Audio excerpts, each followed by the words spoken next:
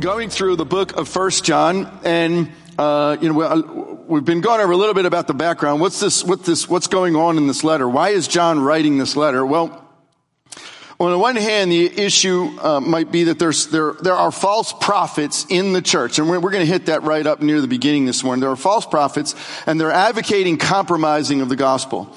And I shared last week about the imperial cult. Anybody not know what the imperial cult is? Everybody knows? Okay. The imperial cult is worship of the emperor. And so this worship of the emperor is going on in certain places. It's very strong. And it's leading people to come up with false doctrines so as to not be persecuted. On the other hand, there are those that are teaching false teaching that's along the line of Gnosticism. So Gnosticism is this whole concept that physical bad, spirit good. And it really blew up at the end of the 2nd century as a big thing and infected Christianity quite a bit. And there were seeds of it that go all the way back even before the 1st century. There were also what's called Docetists, and these are those that believe that Christ was divine, but only seemed to become human. And on the other hand, there were Cerinthians that believed that Jesus was a human being and the Messiah spirit came on him. So here's the thing. There's all of these different competing beliefs that are going on at the time that John's writing this letter. And so he's writing this letter to address all of these issues. And there's one point beyond dispute that's going on. The primary troublemakers that are in the church that John's addressing are what's called secessionists. These are people who have been part of the Christian community, but who have withdrawn from that community. And John advocates testing the spirits. And we're going to talk about that a fair amount today. And he gives 2 tests. He gives a moral ethical test, and that's keeping the commandments, especially the love for Christian community. And the second one is a faith test, understanding who Jesus really is. So in the letter, we get 2 tests for Christianity. Understanding who Jesus is, understanding his divine nature and his human nature, and having a right relationship with him, and having a right life. How do we live that out? What does that look like if that's true? How do we demonstrate that with one another and in the world? And the point he's making is that you cannot separate what you believe from how you live. On the one hand, wrong belief can lead to wrong actions. On the other hand, to claim that you believe something and not live it, that's hypocrisy. That's a false belief. So this is what's behind the letter. This is kind of the background. How is it structured? Now, what's interesting about this is, I mentioned this last week, but some who try to look at it and say, well, it doesn't really fit a letter. It's not like a typical letter we see from the time. And so some say, well, really then it was written to be a sermon. But it doesn't look like a typical sermon either. John just has his own way of doing things. And so it has aspects of being a letter. We know it was a letter from certain aspects, but it also has aspects of being a sermon. It doesn't have a clear structure. What does it have? John takes these 2 tests, and he keeps moving back and forth as kind of a hinge through the whole letter. And I bring all that up because that's exactly what we're going to see in the text today. Last week we saw the same thing. He's going to talk about, are you living a life of love? And he's going to talk about, is that reflecting who you understand Jesus actually is, and is he real in your life? And he goes, are you living this life that demonstrates that? And he kind of hinges back and forth between these through the whole letter. Now, having said that, I have a quote I want to get into this morning. This is from the Evangelical Dictionary of World Mission. And it is, if you will, and it's a long quote. I'll break it down as we go. But the whole concept, the reason why I like this so much is it puts in a very concise way what it means for us, what our mission, who we are as believers, what the goal is, what is it God's trying to do through the church, through the body. How do we do that? It says this is Christ's lordship over every part of life, where people who are in right relationship with God and one another, right relationship with each other, are responsibly managing the resources entrusted by him, stewardship, in ways that show that those resources belong to God. Ownership. Relationship, stewardship, ownership. Relationship, stewardship, ownership. What's this coming off of? When we open the Bible and we open it up and we see from the very beginning that we see this, God created this world in which we have these things. We were in relationship with Him. We were created as His family. There was a family in the heavenlies. There was a family on the earth. We were created as stewards. We were created in His image to be stewards over creation, to take dominion and to rule over it. And we were created as ownerships, as those who were living submitted to God. That's the beginning. That's how it was. And then he spends from chapter 3 to chapter 11 of Genesis talking about how it got so wrong and has become so hostile. I mean, if you've been watching the headlines at all, how many know that this world is a hostile world? You see, Christianity, the reason why this beats in my heart so much is because it's so easy for us to get in a bubble in which our Christianity is all about, man, I've got my little protected self. I got my relationship with Jesus and I'm going to heaven. Man, look how bad it is everywhere. And that is not what John is writing about. That's not what's going on at the time. You see, we're looking backwards here 2,000 years ago to this letter that John wrote, and we see it now. Well, we call it scripture. A lot of people think like this was like dropped from heaven itself. And we miss the context of what's happening, and that context is the same thing we're dealing with now. You see, when John wrote this, he had a disciple named Polycarp, and after him, there was a disciple named Irenaeus. And these guys, when Irenaeus would go into a church and he would meet with the people would literally be hanging on his words as he would repeat, well, John, the apostle who was with Jesus, he told me this about Jesus, and he told me that about Jesus. And they would read these letters that we're reading today, and they were holding on to these things. Why? Because they were living in a world that was hostile.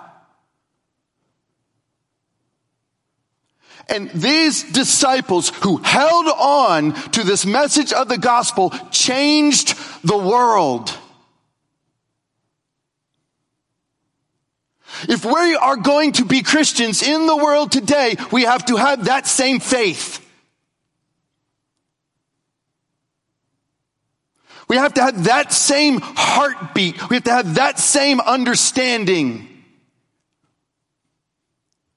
This is enough people right here to change the world when you do God's math.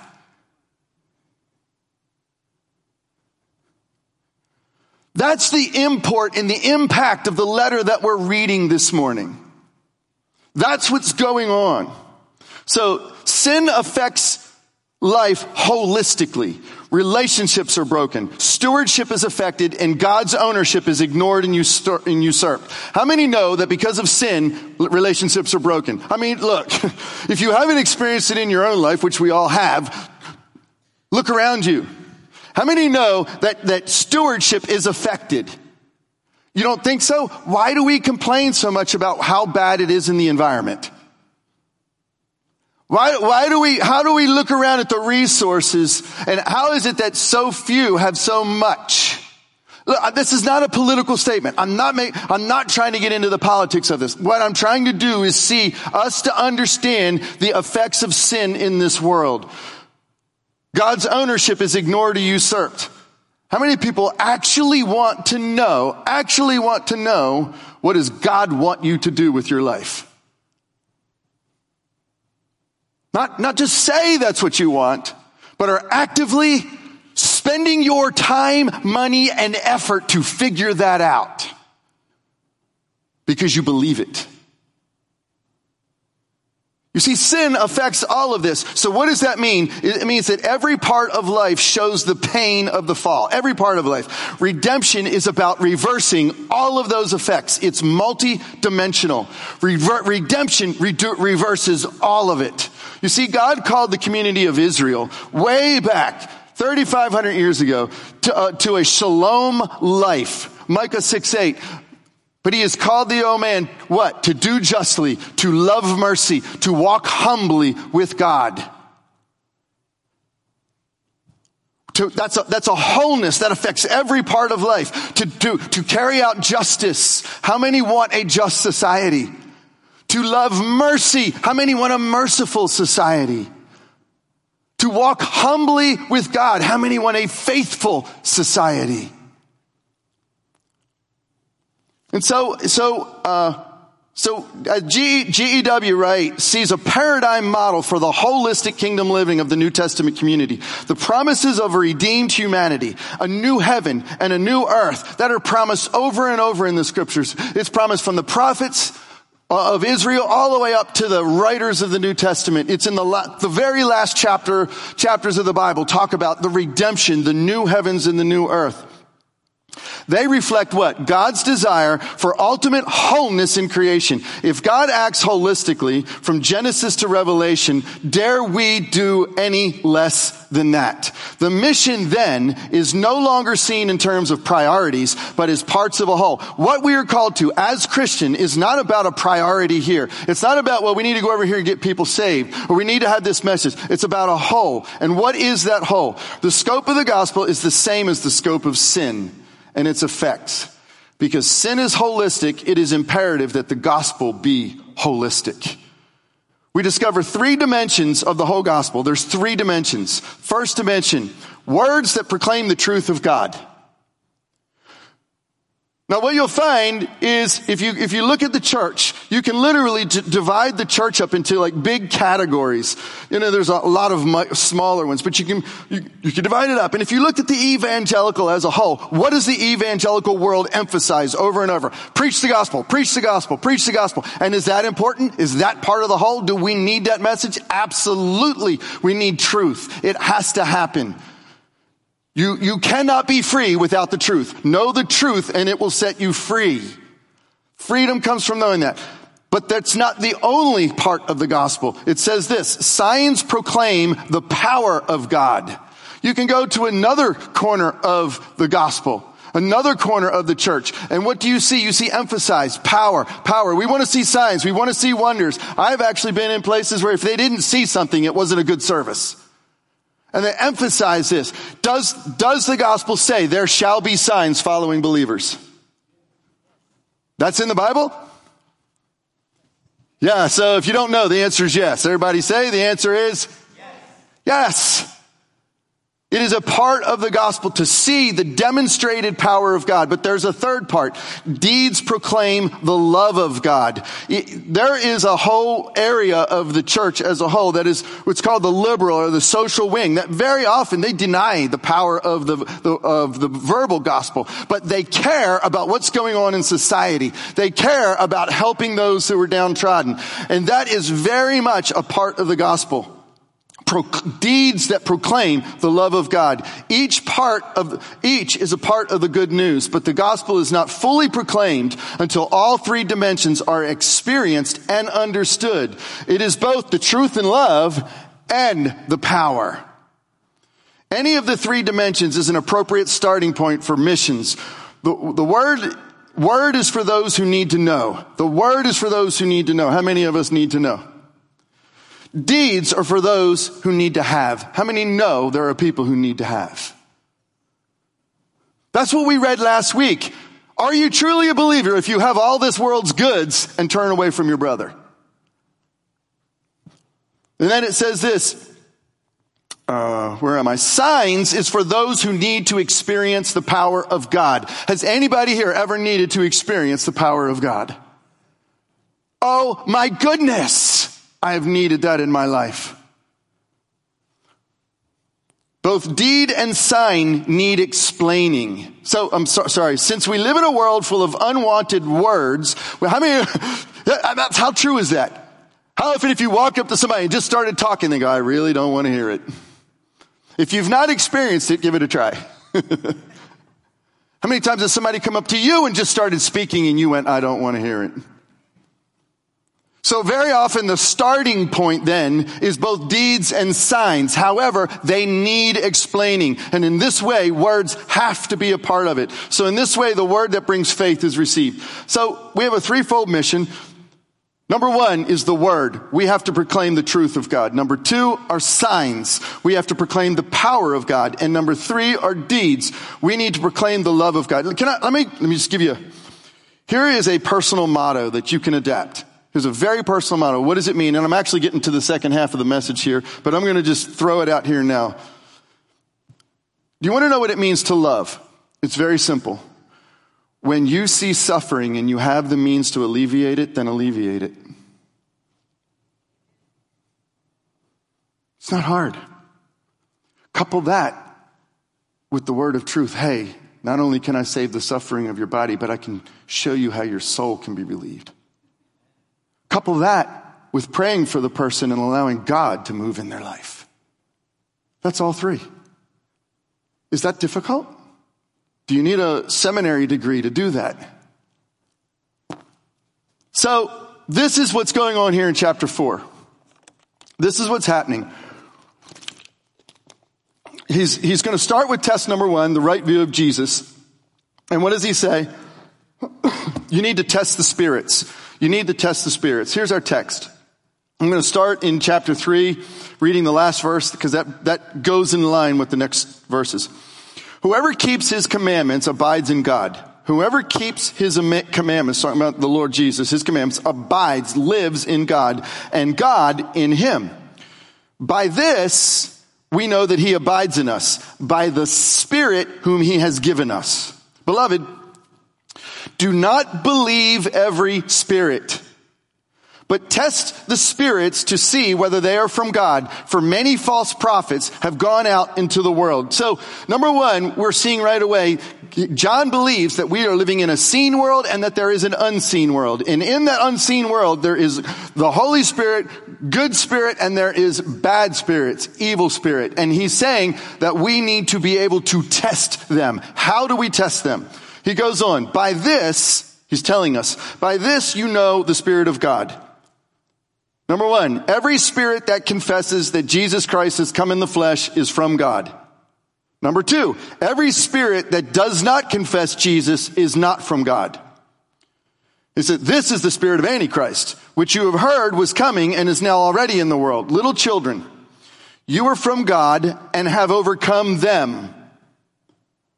For he who is in you is greater than he who is in the world. They are from the world, therefore they speak from the world listens to them. We are from God. Whoever knows God listens to us. Whoever is not from God does not listen to us. By this we know the spirit of truth and the spirit of error. So he's given us a whole mouthful here. I started off and I said this. The Bible assumes that there is both a seen realm and an unseen realm. And this is what I want us to get from that. The primary means of dealing with, we should be down several slides. The primary means of dealing with the unseen is based on how we live in the seen. The primary means of dealing with the unseen is based on how we live. Now, where am I getting that?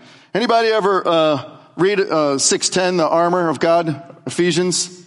Let's turn over there for a minute. Finally, be strong in the Lord and in the strength of his might. Be strong in the strength of his might. Put on the whole armor of God that you may be able to stand against the schemes of the devil. I want us to see something. Paul is automatically assuming there is a devil and that he is intelligent, that he is scheming against you, that he is scheming against God. It's automatically assumed here, and he's about to tell us how not to fall over. He's about to tell us how to put on armor against that. He says this, for we do not wrestle against flesh and blood. So he's saying we are in a wrestling. When we look at this hostile world around us and we're faced with this hostile world, he's trying to tell us something. There is something going on in the unseen world that is creating this hostility. And he says this, and against the rulers, we do not wrestle against flesh and blood, but against the rulers, against the authorities, against the cosmic powers over this present darkness, against the spiritual forces of evil in heavenly places. There is intelligent evil, and every one of those terms, by the way, in the Greek is a geographical regional term. Everyone is referring to the same terms that we'd refer to earthly rulers, but it's referring to them in the spirit. It's a fascinating study. And so what he is saying is our wrestling, the wrestling that we're facing in the hostility of this world, and this is how we are going to test the spirits. Our wrestling is that's what we're faced with. When we look at the headlines and our heart falls, that's what we're facing. Our battle is not another human being. Our battle is not getting bitter, angry, and hateful towards other people. There is something that is going on, and it is in the unseen, and it is spiritual, and we have been told how to deal with it. How do we deal with it? Therefore, take up the whole armor of God that you may be able to withstand in the evil day. So there is an armor that we are given and able to stand, and having done all, to stand firm. So the first thing it takes a resolve. It takes a resolve. Standing means what? Standing means when you see that, you say, I'm not giving up. I'm not quitting. I'm not blaming it on God. I'm not turning the other way. I'm not doing what those people that John was writing about. We're not going to try to wiggle our way out of it with sin or false doctrine. We're going to stand for Jesus in the middle of it.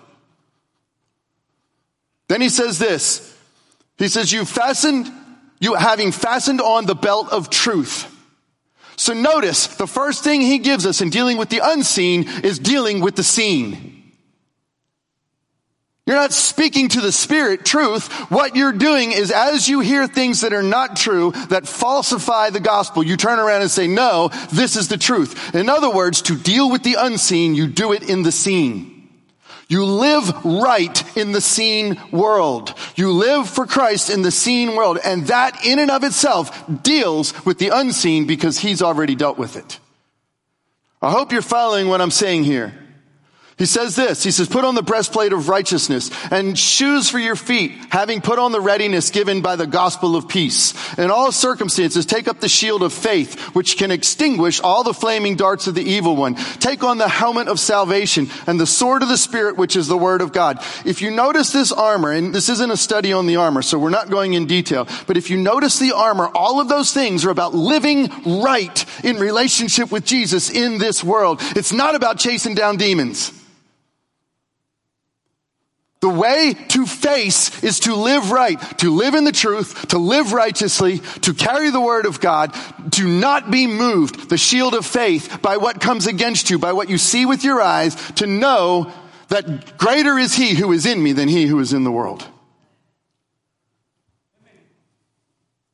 And he says this, praying at all times in the Spirit with all prayer and supplication. To that end, keep alert with all perseverance. So now he invites you involved in the unseen. Notice that the invitation into the unseen at this part is the part in which we are taking what is weighed on us and lifting it back to him. Praying, supplications, laying our burdens on him and giving them back to him. Calling on him, interceding. That's how we engage in the unseen, according to Paul in this text. Do you all see that? All right, let me keep going. So we have been given, what's important then to understand is that we have been given the Holy Spirit. One of the fundamental elements of the gospel is the giving of the Holy Spirit. We very often leave this out, this aspect when we preach the gospel. We say, come to Jesus, know Jesus, get born again, let Jesus come into your life. But when they preach the gospel, you look at almost every time the gospel is preached, they ask, did you receive the Holy Spirit? He will send the Holy Spirit. You have to have the Holy Spirit. Over and over in the scriptures, and that's what John's dealing with here. You have to have his Spirit, you need to know it's the right Spirit, and you need to be able to stand against the spirit of error. Now this goes all the way back to the prophets. Here it is in Jeremiah. Behold, the days are coming, declares the Lord, when I will make a new covenant with the house of Israel and the house of Judah. How many have heard of the new covenant before? How many know that's not just communion? Communion is the fulfillment of this promise that was made hundreds of years before Jesus ever did it. He says, not like the covenant that I made with their fathers on the day when I took them by the hand to bring them out of the land of Egypt, but my covenant that they broke, though I was their husband, declares Yahweh. So was there anything wrong with God's covenant? No, there was nothing wrong with God's covenant. What was the problem? The problem wasn't the covenant, the problem was the heart. My covenant I gave to them, but they broke it. Then what does it say? For this covenant that I will make with the house of Israel after those days, declares the Lord, I will put my law within them. I will write it on their hearts. I will be their God, and they shall be my people. And no longer shall each one teach his neighbor and his brother, saying, know the Lord. For they shall all know me, from the least to the greatest, declares the Lord. For I will forgive their iniquity. I will remember their sin no more. Okay, conversation for another day, but I'm hanging on to that promise. Forgive my iniquity and not even remember it? I wish I could do that. Wow, what a promise. And it all comes because he changes something here. What does he change? Ezekiel, again, another prophet, hundreds of years before Jesus. I will sprinkle clean water on you, and you shall be clean from all your uncleanness. From all your idols I will cleanse you. I will give you a new heart, and a new spirit I will put within you. I will remove the heart of stone from your flesh and give you a heart of flesh. And I will put my spirit within you and cause you to walk in my statutes and be careful to obey my rules. Do you hear the promise of the Holy Spirit? What does he say? The fundamental message of the gospel is that I will give you a brand new life. I will take your spirit, that hardened, stony heart out of you, and I will put a brand new, fleshly, soft heart that beats for me. And not only that, I won't leave that unpowered, but I will put my spirit in there with your spirit, so that you are empowered, so that you are enabled, so that you could have the inner working of God in your life. This is all promised in Ezekiel. Joel, and I will come to pass afterward that I will pour my spirit out on all flesh. Your sons and daughters shall prophesy. Your old men shall dream dreams. Your young men shall see visions. Even on your male and female servants on those days, I will pour out my spirit. So what's important about that? That same spirit who makes us new was also to be demonstrated outside of us. Also to be demonstrated outside of us. All right.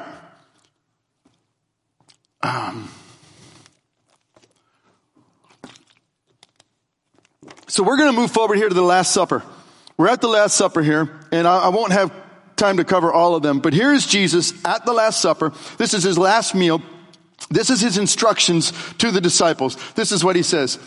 He says, I will ask the Father, and he will give you another helper to be with you. So Jesus has asked the Father to give us a helper to be with us forever. Even the Spirit of truth. So he's referring to him who will be with us forever as the Spirit of truth, whom the world cannot receive because it neither sees him nor knows him. You know him, for he dwells with you and will be in you. The Holy Spirit has always been present on the earth. He's bringing about the knowledge of who God is. The difference from the point of Pentecost forward is he's not only with us, he's in us. Greater is he who is in you than he who is in the world. And then he goes on in verse 23, Jesus answered, if anyone loves me, he will keep my word, and the Father will love him, and we will come to him and make our home with him. The Father and the Son are going to come to us and make their home with us. How? How do they come and make their home with us? Chapter 15, verse 26. But when the Helper comes, whom I will send to you from the Father, the Spirit of truth who proceeds from the Father, he will bear witness about me. So we're getting a picture here. You have the Father, you have the Son, and you have the Holy Spirit. The Holy Spirit comes, he dwells in us, he makes us new, he empowers us, he demonstrates. And what does he do? He glorifies Jesus. Jesus sends the Holy Spirit then glorifies Jesus. He bear witness about me, is what Jesus just said. But that's not all he had to say. Go down to chapter 16. Nevertheless, I tell you the truth. It is to your advantage that I go away. For if I do not go away, the Helper will not come to you. But if I go, I will send him to you. When he comes, he will convict the world of sin and righteousness and judgment. So, it is not our job to convict the world. It is our job to live the life of righteousness. It is the Holy Spirit's job to convict. Now, does that mean you never say? No, sometimes you need to say. What do you need to speak? You need to speak truth and allow the Holy Spirit to do what the Holy Spirit wants to do. How many know that you're not the Holy Spirit? You can say that to the person next to you. Just be careful if you're married. He will convict the world concerning sin because they do not believe in me. Remember, the Holy Spirit's job is to reveal Jesus. He will convict the world concerning righteousness because I go to the Father and you will see me no longer. The job of the Holy Spirit is to dwell in us, to live us, and make us righteous, and we are to live that out. Then the world can see the righteousness of Christ. Not just hear about it, not just read it in a book, but see it because you saw suffering and alleviated it. You found a way to love that person next to you in Jesus' name. And he will convict the world concerning judgment because the ruler of this world is judged. All right. That's not all he said. Is one more verse he has there at the Last Supper. He's sitting there at the Last Supper with his disciples, teaching them. And this is what he says. When the Spirit of truth comes, he will guide you into all the truth. For he will not speak of his own authority, but whatever he hears,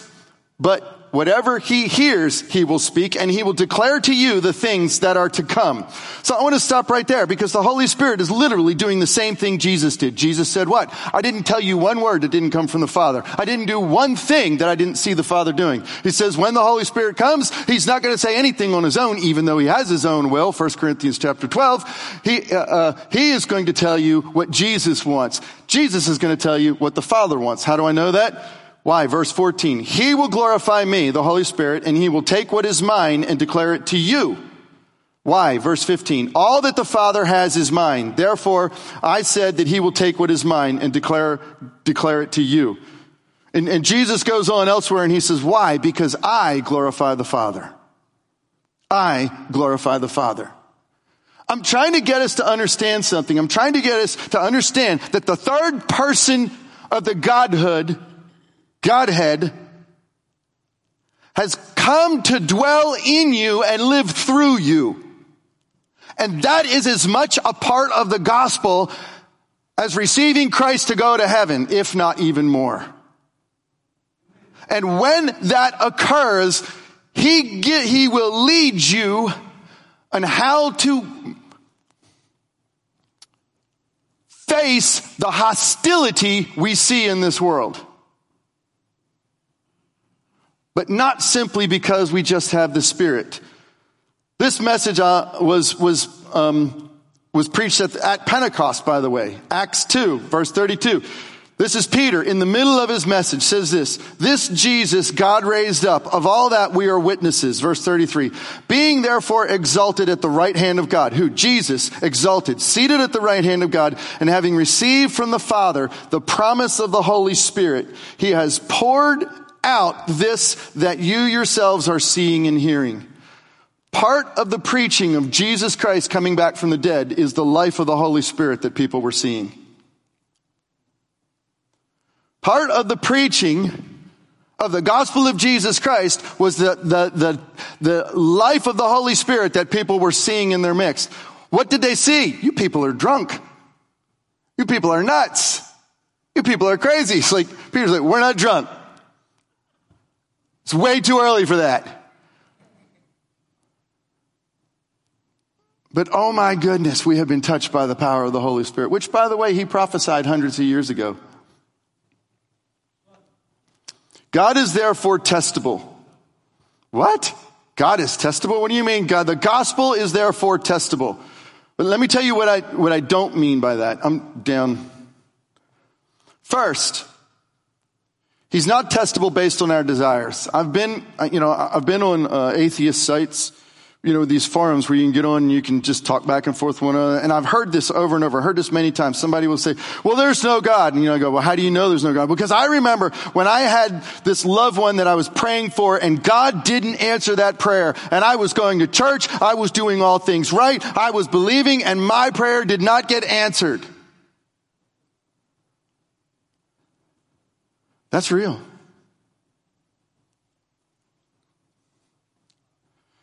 That's not the kind of testing.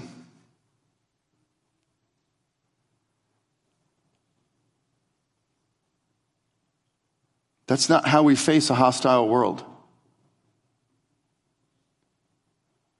How we face a hostile world is we go, Is there anything wrong with praying for that?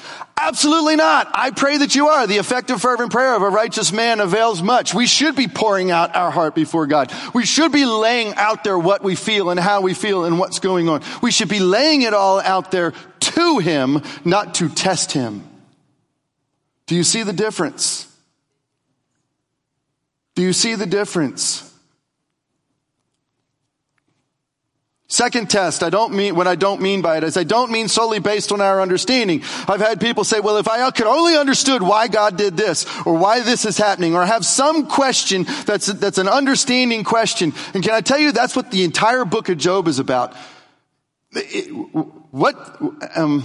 is a complex question to get, but I want us to stop for a minute. I want us to struggle with this because this will, I think, help us if we get it. How many know that everything that's going on in this world, there is a multiplicity of complexities that are happening?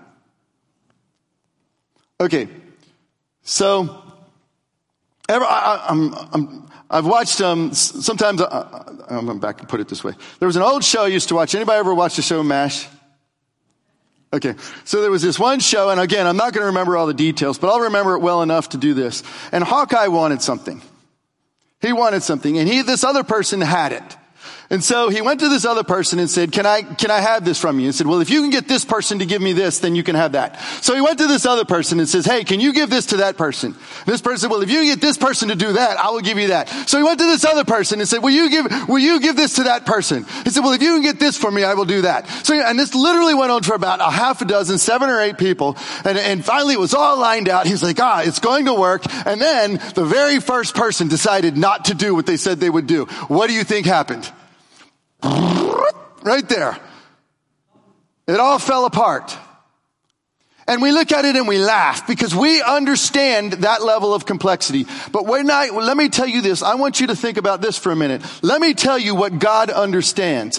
God not only knows every choice and decision that we will make in every situation that we will face, he also understands every choice and decision that you would ever make in any potential situation you might ever be put in any place in time and history.